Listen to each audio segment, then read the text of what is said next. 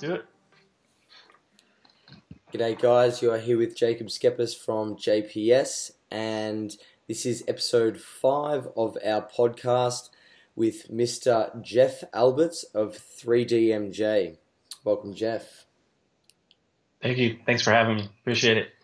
So Jeff is one of the natural bodybuilders who I look up to, who has an abundance of experience. He's been in the gym pumping iron since 1986, if I recall correctly. His first comp was in 1993, just 2 years after I was born, and he's won 2 pro cards in the IFPA and the WMBF, and a 4th place at the Worlds in 2014, along with 16 titles, Jeff. Something like that. Something like that. You lose count. Exactly. You lose count. And he's one of the most accomplished natural bodybuilders. We call him the Godfather because he's shared his journey with us as, students of the game over many years and has been an inspiration of mine. And now you've worked with over 300 athletes, Jeff. So, welcome. Thank you. That was quite the introduction, and it's crazy to think that I think I've been training longer than you've been on planet Earth. Something to the effect. Yeah. Well, I'm 25, and you've been lifting for 30 plus years. Yeah, so that's a little crazy. And that's phenomenal. I think that's one of the main reasons why you are so valuable to 3DMJ and the natural bodybuilding community, because we talk about not being able to give what we don't have as coaches, and you've experienced it all. Do you agree? A lot, yeah. Yeah, a lot. I think I disagree with you in the sense that now, as a little bit older athlete, I'm running into some things that are challenging me more than I've ever experienced in the past. So I'm still continuing to learn as I go, which definitely can help, other athletes that I work with. So, but yeah, I've seen quite a bit over the years. And one of the first questions I wanted to ask you, Jeff, is a lot of young bodybuilders fall into the sport because they focus on the outcomes and they focus on the physical development, the changes that they see in the mirror, in their body composition. And then they say, hey, I want to do a comp, and they focus on the result. It's all about winning. It's about getting a place. Like, they're not getting on stage for the first time to be their best and bring their best package per se. They want to win. How do you go about coaching somebody to focus on the process and not the outcome? Yeah, that's a big one, because you can easily go through the whole process without really enjoying it if you're just solely focused on that end goal, especially if the outcome is not what you were hoping for. Yeah, sure. So yeah, I try to keep athletes in the present moment. Just okay, let's focus just one day at a time, execute the game plan, and at the same time, at the end of the day, if you've done a good job, pat yourself on the back and enjoy what you accomplished that day, because it's so easy, like you said, to just get so focused on the end goal that stress levels, anxieties, insecurities, they can all play a huge role. Not just with the enjoyment, but with your progress as well. If you're in a heightened state of stress, then your body's probably not going to be progressing maybe the way you would like, just because the stress levels are pretty damn high. Yeah. And I've experienced that myself, going through entire prep where it was all about the trophy, or all about being so peeled and whatnot, that in hindsight I look back on, man, I didn't enjoy that at all. So I've lived it and breathed it. So I try to really instill in my athletes that let's just focus on the process more so than the end goal, because that's where the fun is at. Because it's one day out of the whole prep where you're going to be judged on everything, and so yeah, it's it's just a very small percentage of the process when you think about it. So regardless of where, personally as an athlete, I place, as long as I'm bringing my best, that's all that matters. And so I try to treat each show like the celebration. Yeah. And when I'm out on stage, it's you want to try to win, but at the same time, I'm really just going to just have as much fun as possible because I work pretty damn hard for weeks, months, and in my case, years to get to that point. That's a great mindset to have towards competing, and I think it's more common in people who have been in the game a little bit longer than younger athletes. And what are some of the things that you fall in love with when you're doing a contest prep?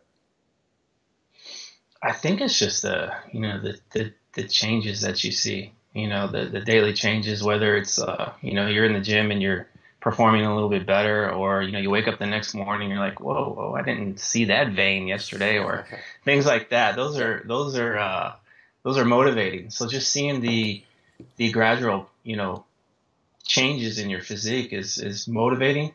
Of course, early on in the prep, you tend to not see as much change early, but as you get to the later stages, like you can see just about daily changes, and that gets pretty exciting. But then, like, once it's over, like when you reflect on everything, you tend to realize, like, okay, wow, I actually changed the way I look pretty drastically. It's pretty amazing what the human body can do. But you start really, like, looking inwards and going, wow, I actually changed as a person too. Yeah. Like you like, wow, I can actually do something this extreme. So you start realizing you can apply that into other areas of your life. So like a prep, like I go through a prep each time. It's like, okay, I take what I learned from that and I apply it to like how I structure my family and things like that. And so it's a cool process, and it's more than just like that clay or plastic trophy at the end. Yeah. For sure. And you've actually tied into my next question, which was the lessons bodybuilding teaches you outside of the physical changes in training and nutrition. What would some of those lessons be? I think a lot is just like you learn a lot of discipline. You learn structure. You learn follow through. You learn all these types of things and traits that I've had athletes, that come back after a prep, whether it's 2 weeks, a month, 6 months, a year later, and say, hey, I got my degree in this or that, started a family, this or that. And so it's like they learn a lot going through that process, and it changes you. Yeah, for sure. I mean, just depends on the person. Like it could change in different ways, but I think just it teaches you a lot about yourself. Yeah, and those skills are definitely transferable. I've seen it in my life. Bodybuilding, taught me to be dedicated and disciplined, and then I've carried that over into other areas of my life, such as, my family, my business, and everything else. And with bodybuilding and getting on stage, we obviously always want to be measuring our progress, and there are some measures that are a lot better than others, such as, DEXA scans and all the rest of it. What are the measures that you use that are practical for all bodybuilders to use? Because let's face it, a DEXA scan is extremely expensive and sometimes may not be as accurate as what we'd like it to be. Yeah, I'm definitely not a numbers guy. Yeah. Like, I don't care what my body fat percentage is. Yeah. I don't care what a DEXA scan says. Yeah. Like when you're on stage, it's not like the judges are going to pull out their calipers and measure your body fat, or they're not going to say, let's get the DEXA scan machine out and run this person through. Yeah. They're just going to look at you and compare you to everybody else, and whoever has the best package, that's going to end up in the winner's circle. So often when we get those athletes that they apply for our coaching, and they'll say, hey, this is my body fat percentage, this is I had a DEXA scan, do you want that and this? I'm like, I don't really need it, man. Just give me some pictures. Let me see what your body weight is, and answer these questions, and I'll get a good assessment that way as far as what direction we need to go in. Because let's face it, you could be 6% body fat, but still look in the mirror and go, I don't like the way I look. Maybe you don't have enough muscle. You look stringy, flat. You're like, you might be 6% body fat, but if you're not happy with the way you look, it doesn't really matter. So So to me, I don't really use numbers to quantify too much. When it comes to progress, we want to see bigger numbers in the gym and whatnot. But often, maybe you're bench pressing 100 kilos for 5 or whatever this week, and maybe a month from now you're still doing it. But what if your form is like more rock solid? How do you quantify that through the numbers? You don't. So that's some of the things that I look for as far as my own progress, and even with individuals that I coach. a good one was my wife. Like she started training about a year ago. Yep. Her bench press was like just the bar, and it was just like all over the place. It was wobbly. But like a month later, the bar looked really pretty. Yeah. It was like super clean. So that's progress. Yeah.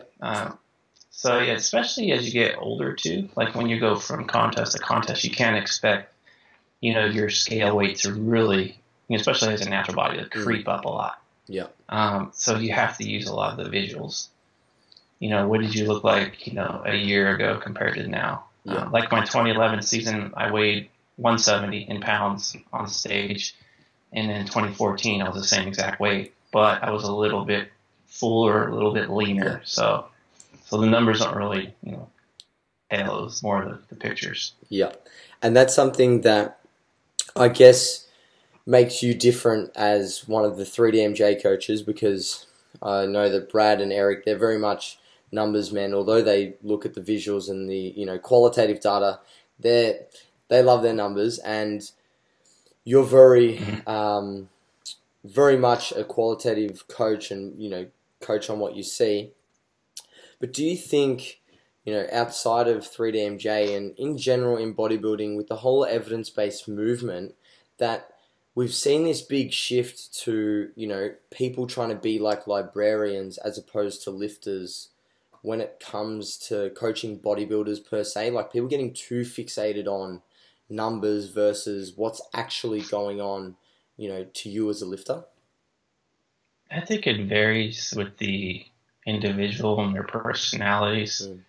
Because I've worked with some athletes, they're not numbers people, and I've worked with others that are really numbers focused. Yep. And so I would say like now in the era we're in, like science plays a huge, huge role. But what I've really realized is that you can only use so much of it, and you basically take what you can get from it and apply it if it seems practical for an individual. Yeah. And even for myself, when I look back over the years, I made a ton of mistakes. Yeah. Even in the last 7 years is where, probably last 7 or 8 is when I really got more into the science, meeting Eric and Alberto and all the rest of the guys. I've been able to take some stuff from science and apply it, but it's always like, for many people, even for myself, it's like context of what's going on in life, job, what's going on with family, whatever, what can I make work on a daily basis, And the way I kind of program people with training is like, you want to try to throw as much science as you can into creating a training program. But often the questions I ask is like, okay, what's your work schedule like? How many hours per week do you work? How many hours a day do you have devoted to training without it, putting too much demand on life stressors? Yeah. So it's like I want to program around people's life first versus the other way around. Because if you program the other way around, then maybe they don't have 2 hours to train, and the program calls for 2 hours of training. It's like then they're trying to rush through the workouts, and the stress level gets high. Their quality of workouts go down. They're more susceptible to injuries.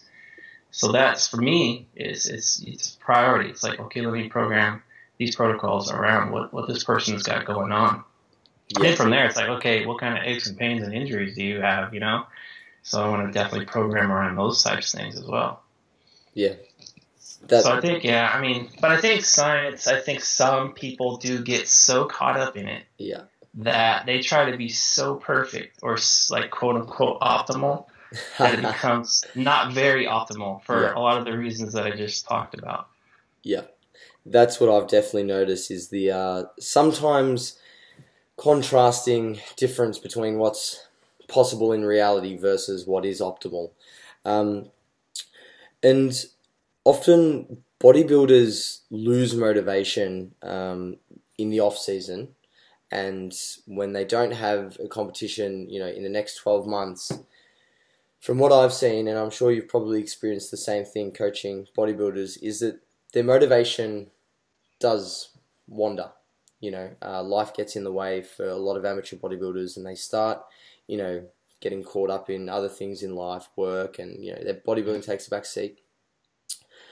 How do you stay so steadfast? Because, I would dare say you're almost an outlier in the fact that there's not a lot of people who have, consistently done bodybuilding only, without deviating to powerlifting and other things like this.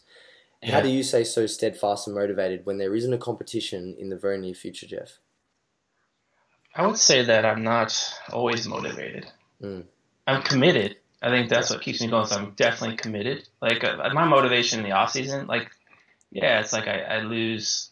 I just don't want to be like glued to my fitness pal 24/7. Yeah. Deep into off season. So I tend to venture off, and my weight kind of climbs up a little bit. And yeah, I get a little bit insecure about it. It's like, oh crap, here comes the summertime. I don't want to take my shirt off. Those types of things. Yeah. But I also know in the back of my mind through the experience that I know as long as I'm training, that's what drives adaptation. So even though, let's say, my body comp is not all that great in the off season, I'm a little bit chunky or whatever, I'm still training. Yeah. So I know that basically is taking care of improvements.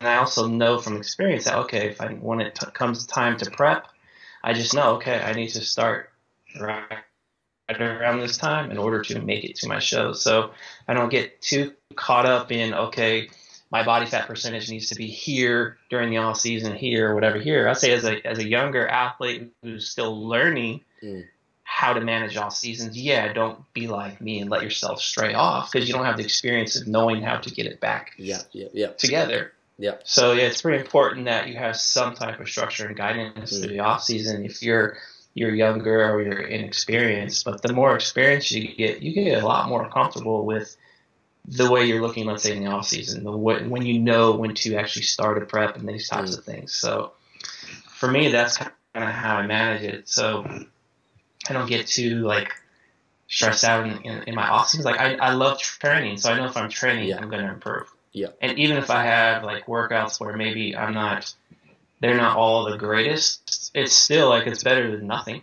Yeah, for sure. The muscles are still working, so it's not like your muscles are saying, oh, okay, that was the same weight as last week, or it's actually 5 kilos less. Okay, therefore I can't improve because the numbers on the bar say less. Yeah.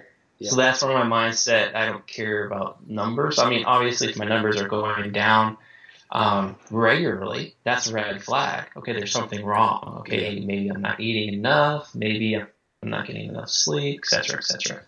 Yeah. So that's great. Kind of my mindset.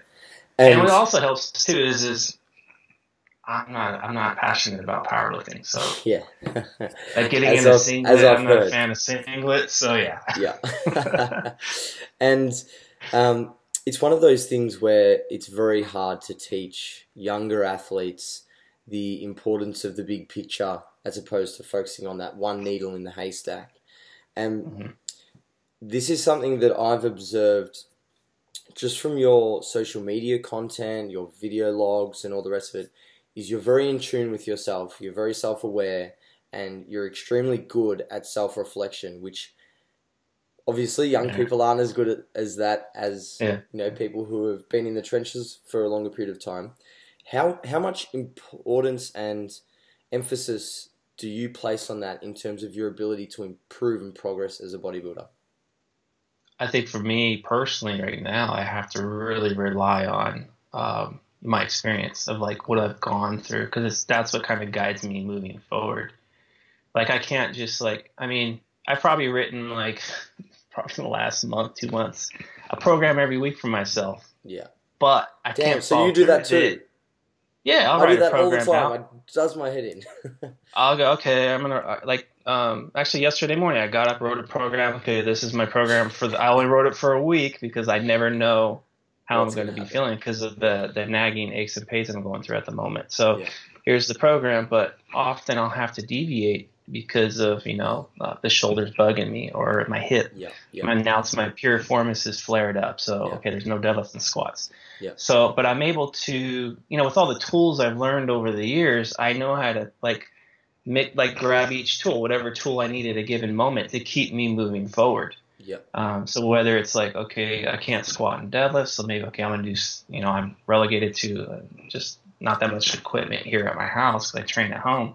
Okay, let me use the Smith machine. I'll turn it into a hack squat. That way I'm not really hip hinging all that much. It's more quads.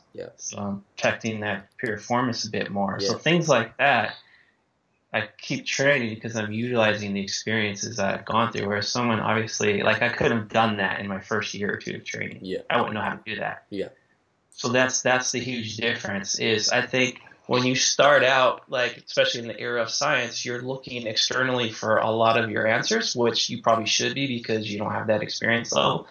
It's like a pendulum. As you start training and you learn more and more about yourself, the pendulum starts to swing. Now you're relying more on your past history to guide you with some science, but it's really the pendulum is swinging the other way.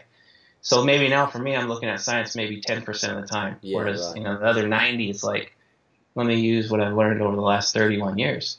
Yeah, that's a brilliant analogy to me. So I would say that if I can go back in time, like if I was, because I was, back in the day, I used to read I read studies. I didn't know I didn't know how to decipher it, but I would read it thinking, okay, I'm going to learn more. So if I could go back in time, I would hire a coach who has that experience, who has that education level. Yeah. But I would also be more secure with being okay with mistakes. Yeah. Being okay with, okay, you know what, I am going to make mistakes. It's okay if I do because that's going to teach me like no other. And, looking in hindsight, that's how I've gained a lot of the knowledge is like I've gone through a lot of the trial and error because I didn't have coaches early on. I was self-guided for the majority of my career. So it's like, all those mistakes I made is definitely helped me to become a better athlete now. I wish it would have back then, but now it is. But now I could really use all that that I've gone through to help other people avoid some of those mistakes that I made. Yeah. But I think, don't fear messing up. Like if you have a bad contest prep, it sucks. Okay, maybe you look terrible on stage or whatever. You don't place well, but you're gonna learn so much from that. Yeah. There's a positive to it. And hindsight's a wonderful thing. And you spoke about how you learned from your mistakes, and that guided your further decision making and ability to make the right call over time.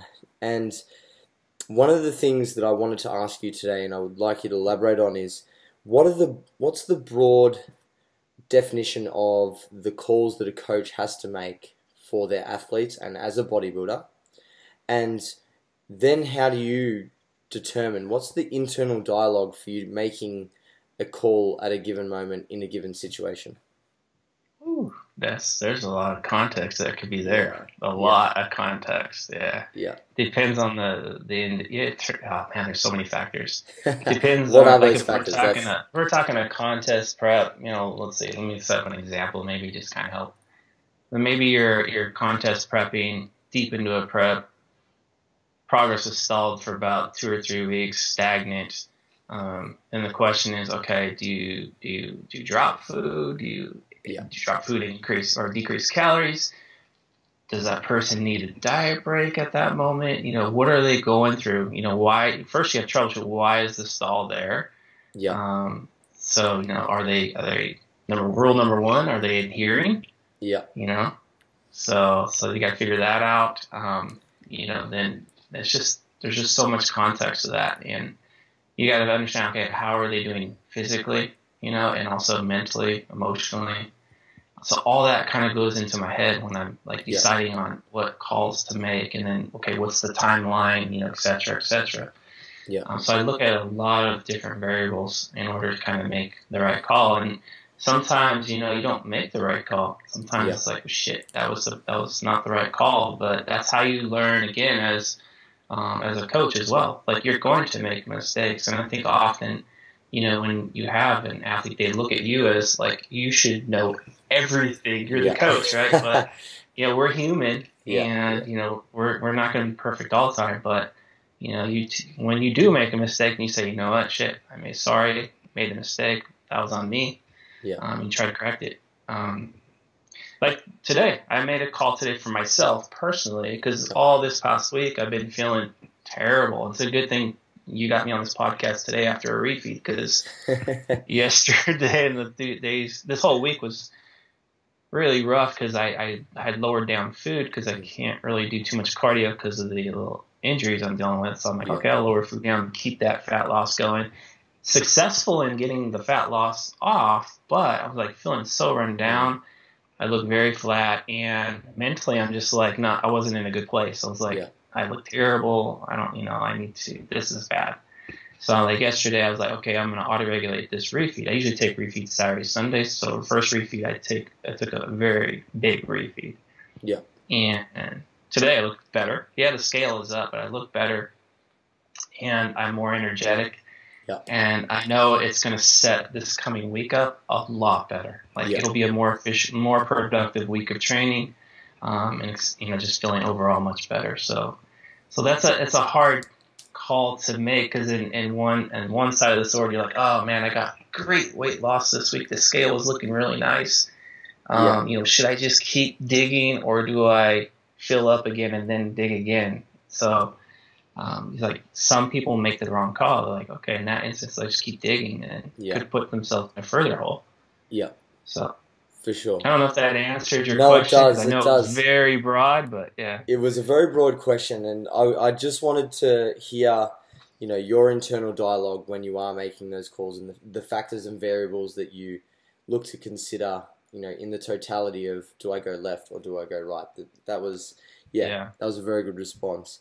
And you spoke there about the first thing that you look to when making a call is, has the athlete adhered? And I feel that even in the context of bodybuilding, a lot of the discussions that, people have with, other bodybuilders and coaches, and even on this podcast and other podcasts, is they really focus on the nuances of, refeeds and reverse dieting and all these, I guess, scientific ways to optimize, training and nutrition. However, in my experience, both as an athlete and working with people, adherence is such an issue, especially when it comes to diet for bodybuilders, because it's fucking tough. It is really hard to adhere. Excuse the profanities. I hope you can. No, I like the honesty. And have you ever cheated on your diet? And how frequently do you deal with this with your athletes and then overcome it? Because that's the key.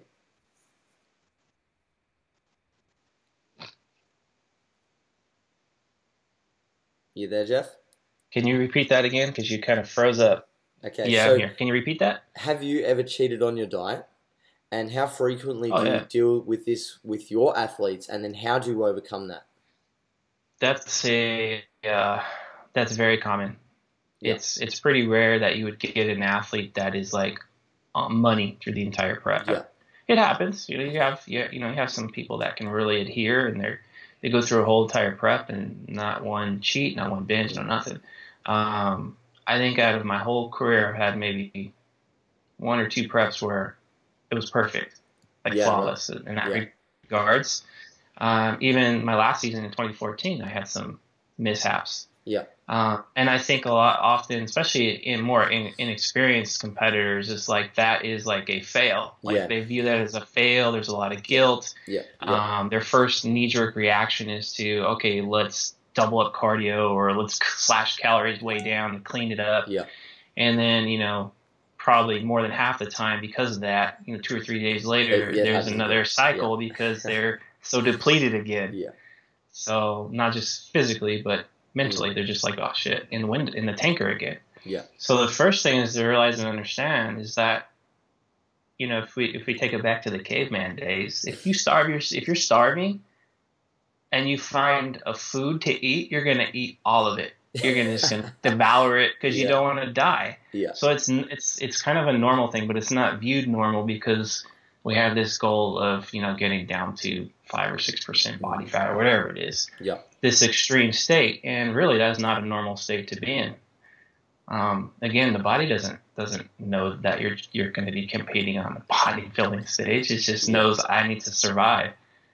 So those mishaps are normal, but I think that, obviously it could sabotage progress. Yeah. So adherence is huge. It plays a pretty big role.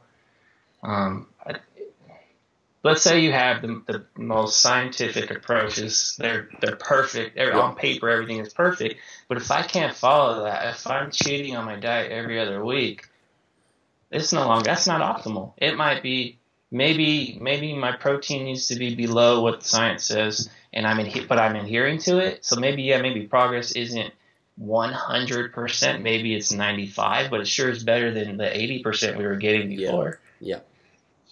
So it's like you have to find something that's practical and sustainable. Yeah. Unless it's like really like outlandish, obviously I'm only eating 50 grams of protein a day, something like that. Then yeah, you're gonna have a bad end product. Yeah. But yeah, within reason, it needs to be pretty practical and sustainable. And that's gonna have probably different faces on it too as an athlete goes through a prep. Yeah. Because there's a lot of context. If you're talking like a 6 month, 8 month, 9 month prep, there's a lot of context in those stages. Early on it might be a little bit easier, but later on it gets a bit tougher. So. Yeah, and you're leading into my next topic here, contest prep duration. You've done a fantastic video on that that I know you show your athletes, and I'll put that link below. And I've watched it many, many times when coaching and putting myself through a prep. Yeah. But something that I found really, really fascinating was watching the comments and the discussion that people were having when in 2014 you came on stage 10 pounds heavier, which is 5 kilos heavier. Everyone's like, oh wow, how did you put on 5 kilos of muscle? Rah, rah, rah, rah. And then I was thinking the same line of contention, like shit, he had a really good off season for, that time between and put on some good size. But then you came out and attributed that to a better prep and a longer prep, 50 weeks if I'm remembering correctly. And why is a longer prep more beneficial than a shorter prep, in a nutshell, for the listeners? Basically, the paces can be a lot more conservative. Yeah. Allows a lot more wiggle room. You have a lot more play calls that you can call, so your playbook gets much bigger. Yeah. So your pace is going to be slower. So if you're losing, and I think it's proven through some research, I don't quote me on that, but I think has been some research on that where losing at a much slower rate retains a lot more muscle. Yeah. And just from my experience, personal experience, yeah, that was true. It's like, because there's no way that I put on 10 pounds of muscle, from the ages of 38 to, it was 2011 was the prep where I came in 10 pounds heavier and leaner than I did in 2009. So I held on to a lot more muscle. And yeah, when people saw those comparison pictures, like, man, how did you put on so much mass from 2009 to 2011? Like, they thought that was like off season. And it's like, you don't take someone who's been training, I was like, close to 30 years in 2009 or whatever it was, 25 years, something like that. Yeah. You don't go from 38 years old to 41 years old and gain 10 pounds of muscle. There's no way. So it's just like the way in which I took the body fat off was the difference. And I think often, as natural bodybuilders, you have to look at your prep as, you can make probably really good progress in how you get there. During the prep. And I had one gentleman, maybe you've heard of him, Stephen Box, where we prepped him this past season, but before he competed, and we had that conversation, like, do you really want to compete? It's only been, you're going to have a very short off season, so you're probably not going to make too many strides in the off season. So we just decided to prep, and the prep was more conservative, a little bit longer. And yeah, he brought a better package. He was leaner, held on to more muscle. So I was, like, whoa, actually he made more improvements than I thought. And it wasn't, I would probably say that maybe just a fraction of the improvements was from the short off season, but the majority of it was through the dieting process. Yeah. So now it's like when we prep athletes, like there's, more refeeds, maybe auto-regulating those. Like, I'll auto-regulate those with some athletes, some bigger, some smaller, depending on the context of the prep. More diet breaks, things like that. So you just, in a sense, you're not depriving the body. Like, the shorter the prep, if you only have a short timeline to get off X amount of weight, you might have to be so fast and assertive that, your body's just like, okay, I need more fuel. Where am I going to get that? Muscle. Yeah.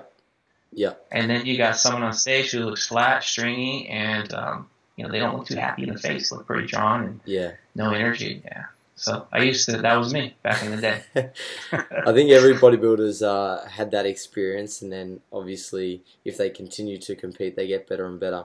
But you spoke about your playbook, and I love that analogy. I love the having cards to play, and the slower you go, having more cards to then play, and more chips on the table. You spoke about refeeds, diet breaks, and a smaller calorie deficit over a longer period of time. What are some of the other cards that you are afforded with a longer prep? Yeah, well, we'll talk in playbook. Perfect, because today's Super Bowl Sunday here in the States. That's so exciting. It's like if you have a 12-week prep, you got to lose 10 kilos, let's say. You only have one play, and that's a Hail Mary.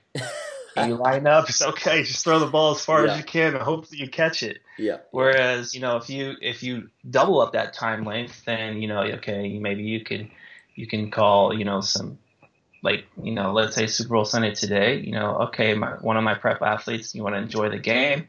Well, we have time to do it, so now we can say, okay, let's have a bigger refeed here. You can enjoy life a little bit more. Yeah. Maybe we shave calories a couple days prior, so you can afford that. Maybe. We just save all your food for one meal for Super Bowl Sunday, so you can enjoy life a bit more. So those are the types of things that you can do. You can use for your playbook. It's like, okay, you can try to make life as normal as you can with prep. It's not going to be like perfectly normal, but at least there's some sanity here and there. Yeah. And then another thing too is, like we talked about earlier about adherence. If let's say you mess up, then you have time to kind of get back on track, without really changing, without having to call a Hail Mary, like, okay, we still have time, let's just jump back on protocols. It'll clean itself up eventually. And then maybe you lose maybe a day or two of progress, but you still have that time there, on your side. So those types of things, it's pretty huge. Yeah, for sure.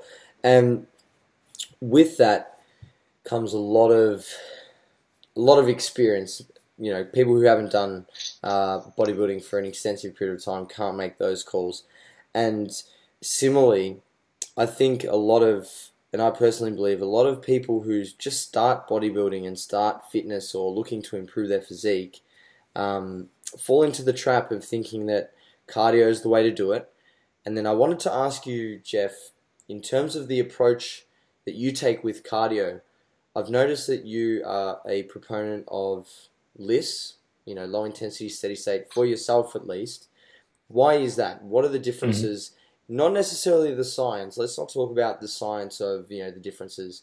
Let's talk about the practical application of high intensity sprinting versus low intensity sprinting in a long contest prep like that. And when and why would you use either? Well, for me personally, I'm 45, so me like going to the park and doing sprints, I'm gonna hurt myself. So that's number one for me. Yeah. Two, I could kill two birds with one stone riding on my recumbent bike back there, which I'll show you. Is that I can read. Yeah. I can learn. Yeah. So just for me, like, that's just the type of cardio one I enjoy. Like, I'm not a big fan of HIIT. One other than just the jokes aside, as far as like getting injured, but that's serious. You probably have a higher risk of getting injured. Yeah. And even younger people have a higher risk of getting injured if you're doing, let's say, HIIT versus a LISS or a miss. Yeah. So that's number one. I had one athlete where I was like, nah, I don't want you doing HIIT. He wanted to do sprints. I'm like, nah, let's not, man, because you can get injured. And if you get injured, then, there goes your prep, So he ends up doing it anyway. And, he got injured. He tore his quad? He tore his quad. Partial tear his quad. That was it. Prep's over. Yeah. So that, that's the first rule for me. HIIT is generally harder to do, and it's harder to recover from. So I really don't like it to impact the weight training, because the weight training is obviously the priority, because that's what's going to, when you get on stage, you need muscle. That's what's going to hold on to your muscle. So I want all the energy, all the focus, and I want to ensure that recovery is the best it can be for the weight training. especially in the deeper stages of prep, when the recovery is probably not as good as it is when you're more well fed. So that's like one of the main reasons why I lean towards just like more of a steady state cardio versus a hit. Not to say that I don't ever use hit, because there's times where I will. One, if an athlete is just really adamant about doing it, and I'm really kind of on the fence about that because of the guy I mentioned. But on occasion, I might throw it in there, 1 or 2 sessions, no more than 2 a week. If the athlete is just so adamant about doing it because they enjoy it, or if I'm just really just like, okay, my playbook's getting really thin here. I've tried all the other things and nothing's really getting progress, then I might say, okay, let's throw that in there, see if we get some progress. Yeah. And I think that's just another example of people trying to be optimal as opposed to practical and thinking about what's actually going to be sustainable during a contest prep. And you spoke there about, risk of injury. And I know that you're somebody who has experienced quite a lot of injuries and overcome most of them, and you've just sustained a lower back injury, correct? Yeah, I strained my lower back at the end of September. Did it again like a week or 2 ago. Same side, So it's I've had minor injuries throughout my career like that, like little strains. Nothing major. The only major injury I had was tearing my calf in 2013. That's the only major injury I've had. That's where I've seen like good amount of downtime because of it. Yeah. And I read your recent article on longevity, and I thought that was a brilliant piece that a lot of bodybuilders don't look at, and we often forget because we get so caught up in doing what we need to do now. We don't think about, the long-term ramifications of what we're doing. And you spoke about timeless form, and I love that way to describe, the technique that we need, something that can be upheld for long periods of time, as opposed to, cool, I can do this now, but I may not be able to do it later. I love that phrasing of the term. But how do we balance this as a bodybuilder with working hard in the gym? How do you balance it? It's a good question. Yeah. I think I try to instill like form as the priority, because I kind of view it as like your insurance policy, against injury. I love your analogy. It's great. So, we want to shoot for numbers, and I've even been thinking of this, and I don't want to spill the beans too much, but I'm like, okay, let me write a guidebook on this. Yeah. Like how to progress. But my thing is, like, let's say your target is let's say this week's 3x6, and then next week's a 3x5. That's your target. So you increase the load. Let's say next week with a 3x5. My rule would be like, okay, 1, you have to hit all your reps the week prior in order to increase the load. But 2, your form needs to be a rating of this. Okay. So I want to instill a form rating. Yeah. In order to kind of help gauge people's progress. Because if let's say you get the 3x6, but it was ugly, you got it, it was ugly. And you're like, okay, I hit the numbers, I should move up. No, because you're more susceptible to injury. Yeah, your form is off. Yeah. So I'd rather just keep the weight there, clean the form up, or lower the load down, clean the form up, then progress. Yeah. So that's kind of my thoughts. I really like that. And you guys have a very similar rating for adherence. You have tiers, correct? You have better, best, and good. Is that what? Yeah, as far as macros. Something similar to that. Yeah, that's in my mind. I was on my cell phone the other morning. It was 4:30 in the morning. I couldn't sleep, so I'm like, I might as well be productive. So I wrote all these notes on this programming that I want to write up and make it a guidebook. Yeah, that's very cool. Yeah. I think that would really help improve a lot of your clients, especially technique, as well as the lifting community. And one of the other things with longevity, Jeff, which is why I personally believe so many bodybuilders and powerlifters alike, do become dual athletes, is because they get bored. Because we get bored of doing the same thing. Not a lot of people are great with delayed gratification, like you are, and so steadfast and committed. And people do. It's a tough sell. It's a tough sell, especially as a coach. Yeah. Yeah, and people get bored and they want change and they want variety, and especially in this day and age when they go on social media and they see everybody doing all these different things, like, oh, I'll try that.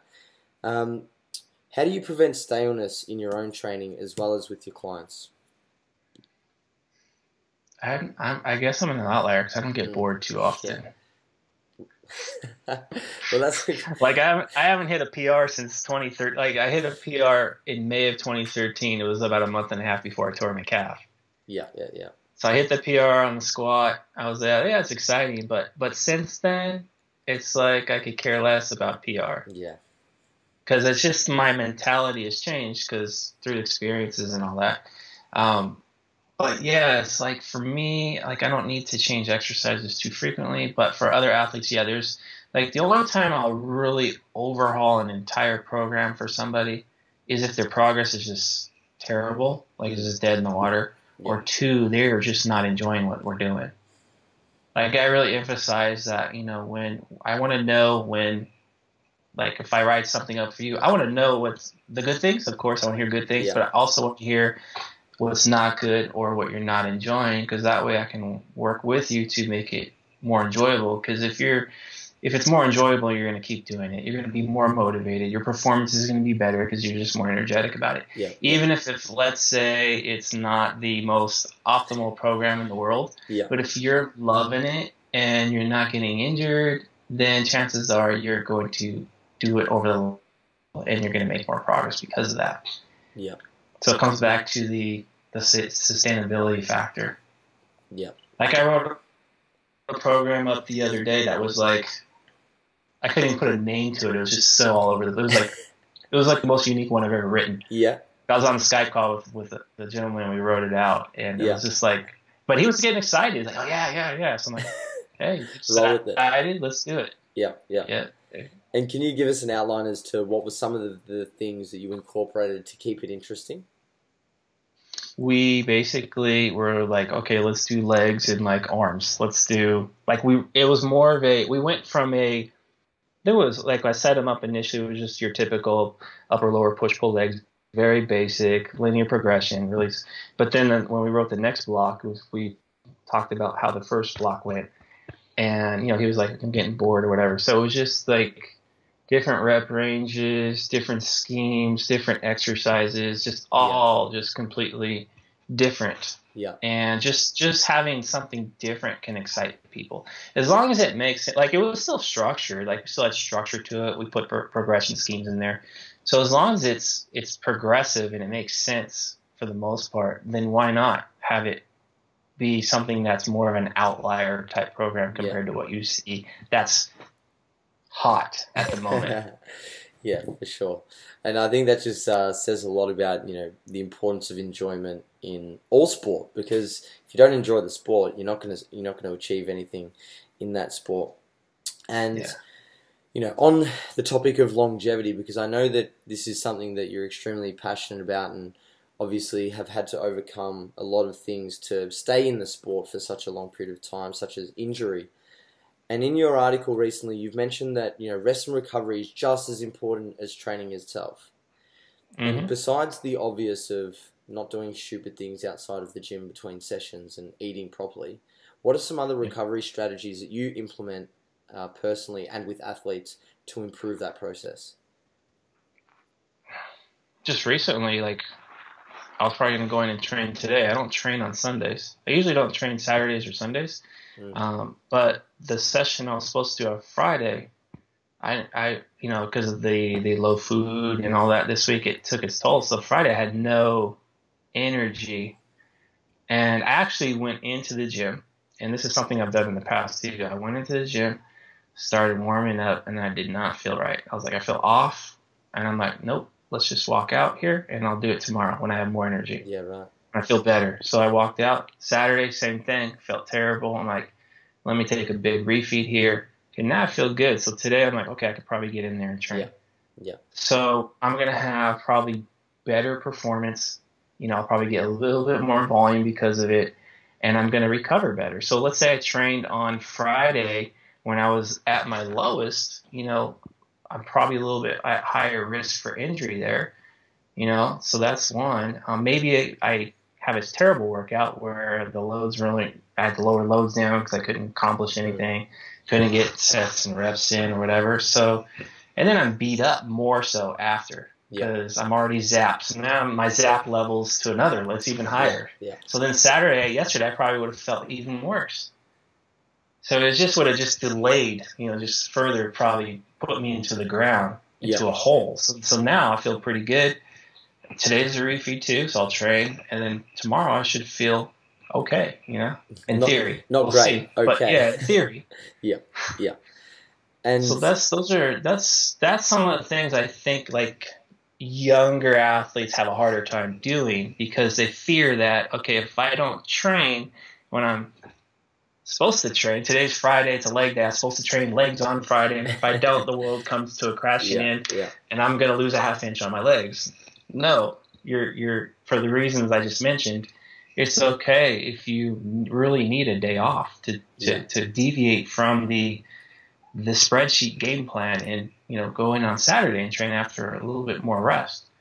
You're gonna have better performance, better recovery, and more likely to progress, and you're minimizing the risk for injury.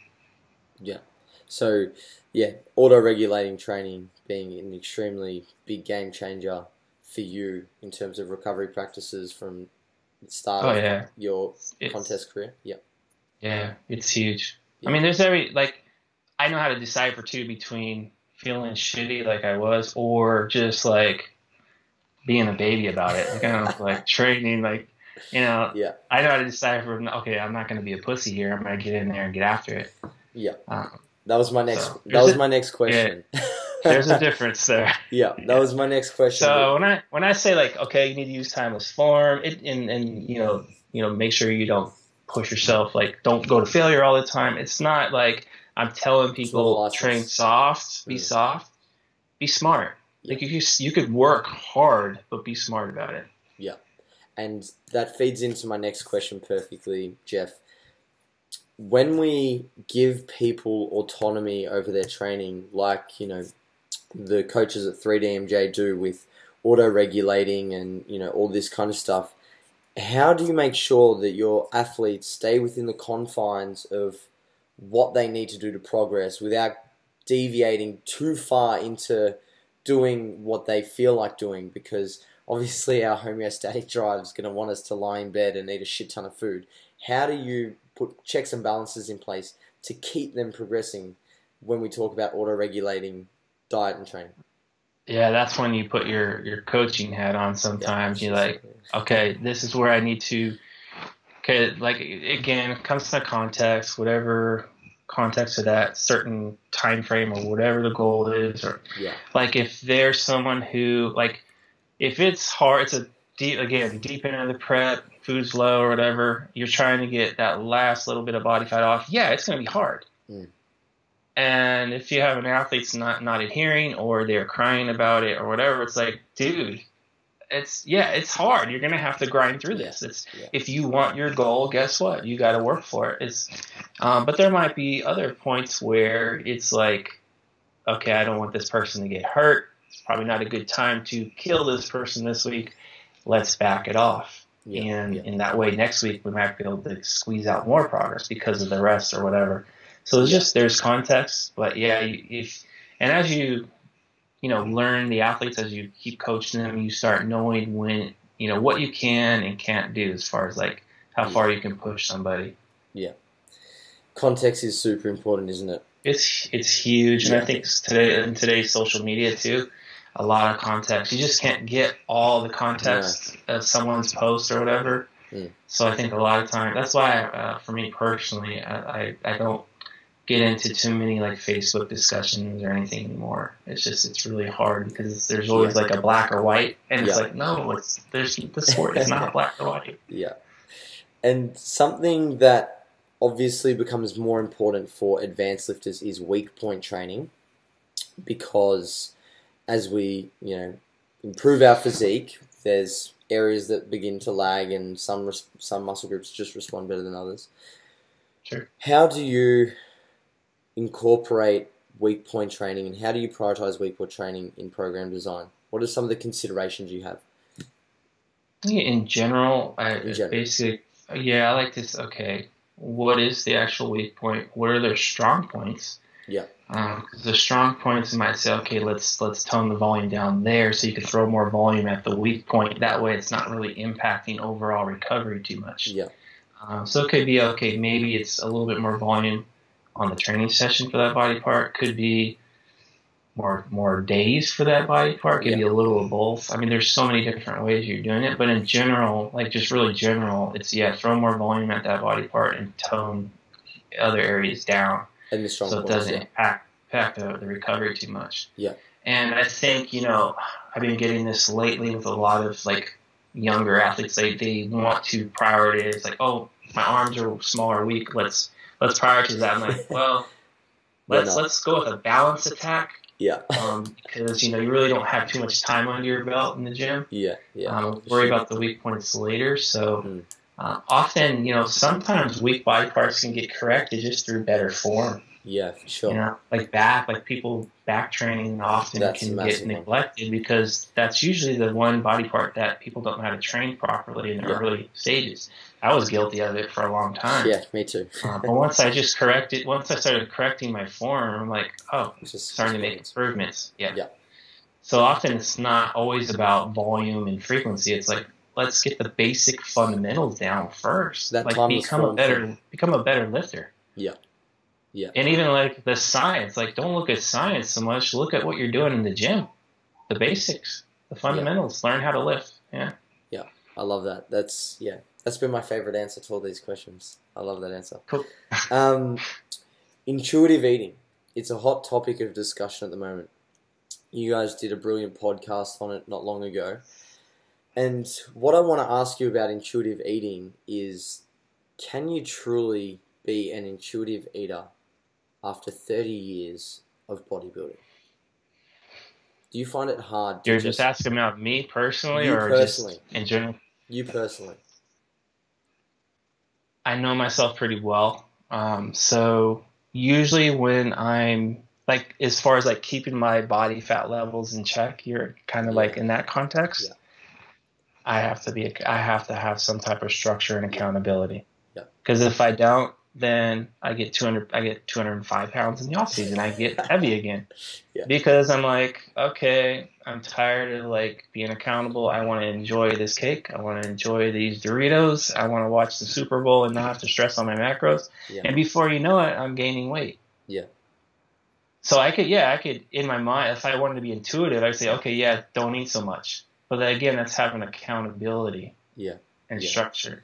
Yeah. So that's for me personally. It's like whenever I let my structure and accountability go, then that's when I start gaining the weight. And when I'm more on top of things and I'm more structured, okay, maybe I'm putting my food on the scale a little bit more frequently, then I keep things more in check. Yeah. And it's a struggle that I've had over the years in the off season, is trying to find a normal spot to be in. Like it's pretty tough. Like usually what ends up happening is just mentally I get burned out, and like stress, when life stress gets a bit high, I'm like one of those people who likes to eat like for comfort. Yeah. So if I'm not really aware of that, then I could easily like gain some pretty good weight. Yeah. So I'm still trying to figure out what my normal is. And I would say over the years looking at, like 200 pounds is more normal than 180.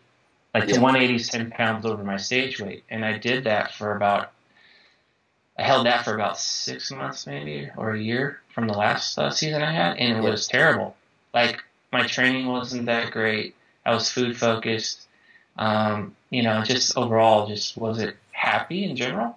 I liked the way I looked, but everything else was a chore. It was a stressor. So I'm like, let me just gain some weight back. Yeah. And after about 3 or 4 pounds came on, I felt so much better. My leverage in the gym improved, training improved. I was happier, but then I got too happy and started eating more. Yeah. So I need to find a fine line there. I remember back in the day, I would like, okay, let me track things Monday through Friday, and then Saturday, Sunday, I would just live life, and my body weight stayed the same. So I'd gain weight from the weekends, clean it up during the week, and I did that.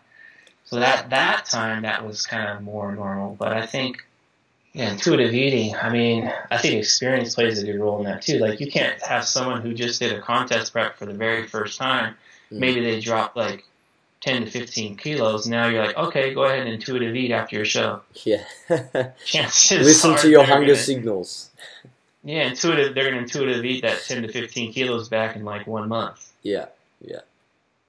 So it again comes back to context, comes back to the individual, etc. Yeah. And it's interesting we talk about intuitive eating being, I guess, somewhat kind of an end point for, bodybuilders after their comp, and once they sort of want to transition back into normal life and the off season and so forth. And on that, reverse dieting has been something that has been extremely popular but doesn't necessarily work in practice. And the reverse diet is what 3DMJ have proposed as a substitute to that, which is just getting people back to a higher body fat at a much quicker rate to, deal with all the physical, ramifications that happen when we do a contest prep. But what do you guys at 3DMJ and what do you, Jeff, do with your athletes and yourself to deal with the psychological, post-comp blues? Yeah, that's a huge one. Usually it's like the day after a show, you're like, okay, now what? Yeah. Because you just went through, you had a hyper-focused goal for so long, and it's like that's all of a sudden over. So it's now what?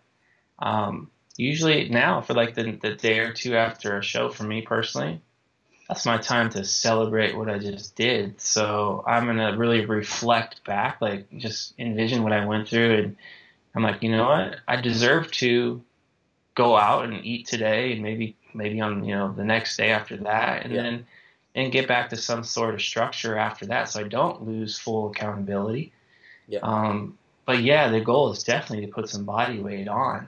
And I know that's hard for some people to do, mentally, because it's like you work so hard to get your six pack and your shredded glutes, but all of a sudden, 2 weeks later, that's going away. So it's hard for a lot of people to accept that. And so we really try to encourage that, you have another show to do in a year or two.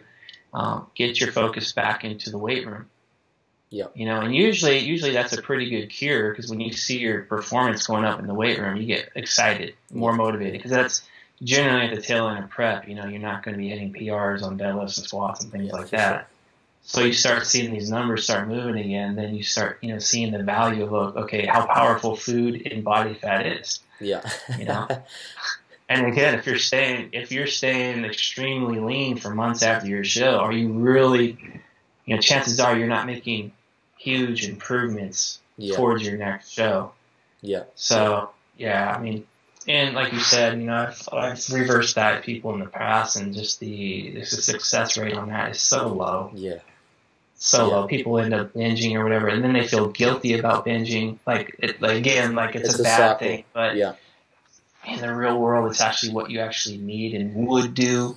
If you found, went and killed some big mammoth, you're going to eat the whole thing, Yeah.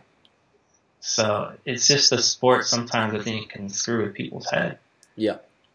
And what do you do to, alleviate and reduce the psychological torment after a competition? What are some things that you implement into your training life outside of focusing on the improvements in the gym? You know what the thing I like to do is I go on vacation. Yeah. I mean, I remember after I won 2 pro cards the following weekend, I went to Las Vegas. Yeah. Vegas, baby. So, I mean, it gave me something to look forward to other than the sport. It's like, okay, let me go have fun and enjoy life. Yeah. I just devoted months of my life to basically 2 days, 1 day. Well, 1 day, I didn't think I was going to do the second pro card, but, the 1 day. And so, go live life. Go. Or if you're still in the gym, you still have to work and all that. What I'll do often is I say, okay, this is free week of training. Do whatever you want in there. You want to do a bro split, have an arm day in there, do a delt day. I don't care. Go have fun, train, and get your mind away from being so regimented, because you just went through months and months of that. And then the following week, let's set your structure up to make that progress again, and let's feed you and get you more normalized. Yeah. And that's going to look different for many people. Yeah, for sure. Some people need more. They need to have it a little bit more loose. Other people want that they don't want that week of free training. They want to go right back into a structure. So we'll set that up. But yeah, just kind of getting their focus first, embracing that, okay, you just successfully went to the stage. Really take the time to savor that and enjoy it. Look at the pictures, whatever, just say wow, and then start slowly focusing towards the future. Yeah. But definitely celebrate what you just went through. Yeah. And it's people, you would be amazed. Like, it's like once that show's over, the next morning you're like, all right, what are we gonna do? What are we gonna do for the training program for the next? I'm like, dude, man, take today and go eat some pancakes and enjoy what you just did. Yeah, I think that's something a lot of bodybuilders don't do, is sit back, reflect, and enjoy the satisfaction that they should have from competing. They're always focusing on what's next. And my final question for you, Jeff, is, obviously you strike me as somebody who thinks a hell of a lot. You are so self-aware, as I mentioned, and you're always ticking over as to what's happening and reflecting on what you can do moving forward. The term paralysis by analysis. How do you ensure you are getting the job done and not overthinking? It kind of goes back to that penny analogy, man. Right? So if you're 1 rep, 1 penny, I mean, how can you not make progress if you're putting the work in? Yeah. Like, think about it. Let's say if it's the best workouts ever, that's maybe a little bit more progress than your worst workouts, but your worst workouts are better than no workouts. Yeah. And if your training program, let's say, is not the best, not optimal, but if you're still training, how can you not make some progress? Yeah. I mean, I'm sure there's some context where, you won't progress if you're doing dumb things. But in general sense, if you're training, if you're doing something, it's going to go towards your muscle account. So that keeps me at ease. Yeah. And I'm not I think a lot, but I'm not an overthinker. Yeah. Like, I don't need to go, read the latest research all the time, to think like, okay, I need to know all this stuff in order to progress. I just know if I put the work in, I'm going to progress. Yeah, I love that. That kind of keeps me at bay, and that's what I kind of try to instill into my athletes. When if they don't hit PRs or something like that, like, dude, it's fine. It's not the end of the world. Yeah. I was really hoping that in this interview that I would get you to talk about pennies, and we did it. Pennies, man. Like, I actually made I found a penny song on YouTube. I downloaded it. I put it with my training clips. I was like, okay, this is going to be good. I'm putting it on Instagram, but the file's too big. The file's too big.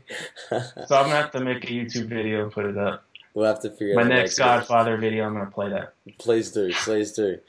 Jeff Alberts, thank you very much for your time today. I really appreciate everything you do for the natural bodybuilding community, with all the work that you guys at 3DMJ put in, as well as your time today. Thank you. No, you're more than welcome. It was fun. Thanks, Jeff.